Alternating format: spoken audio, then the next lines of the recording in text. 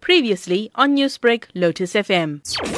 After recording less than 10,000 new infections last week as compared to 40,000 in the last week of January and 90,000 in the last week of December, President Ramaphosa says the country has finally emerged from the second wave of the COVID-19 pandemic.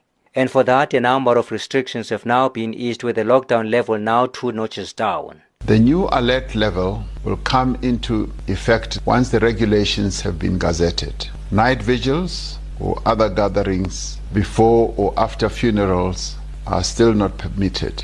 Nightclubs will remain closed. The sale of alcohol will be permitted according to normal license provisions. However, no alcohol may be sold during the hours of curfew.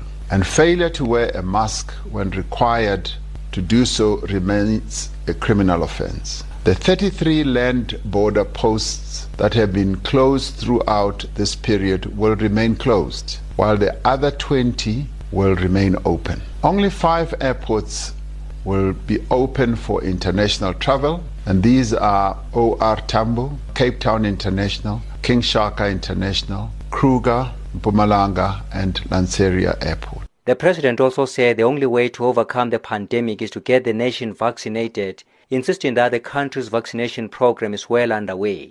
Phase 1 of this program is targeting health workers, and so far 67,000 of them have been vaccinated. President Ramaphosa said the country has secured a number of vaccines from different manufacturers to cover the entire nation. We have recently signed an agreement with Johnson & Johnson to secure 11 million doses. Of these doses, 2.8 million doses will be delivered in the second quarter, and the rest spread throughout the year. We've also secured 20 million doses from Pfizer, which will be delivered from the second quarter. Additionally, we have secured 12 million vaccine doses from the COVAX facility, and we are in the process of finalizing our dose allocation from the African Union. We are in constant contact with various other vaccine manufacturers to ensure that we have the necessary quantities of vaccines when we need them. And as the country now moves to alert level 1, South Africans are once again urged to observe the COVID-19 protocols to avoid a possible resurgence. Meanwhile, different ministers will further outline how the eased restrictions will unfold during their briefings this week. I am Ntebo Mokobo in Johannesburg.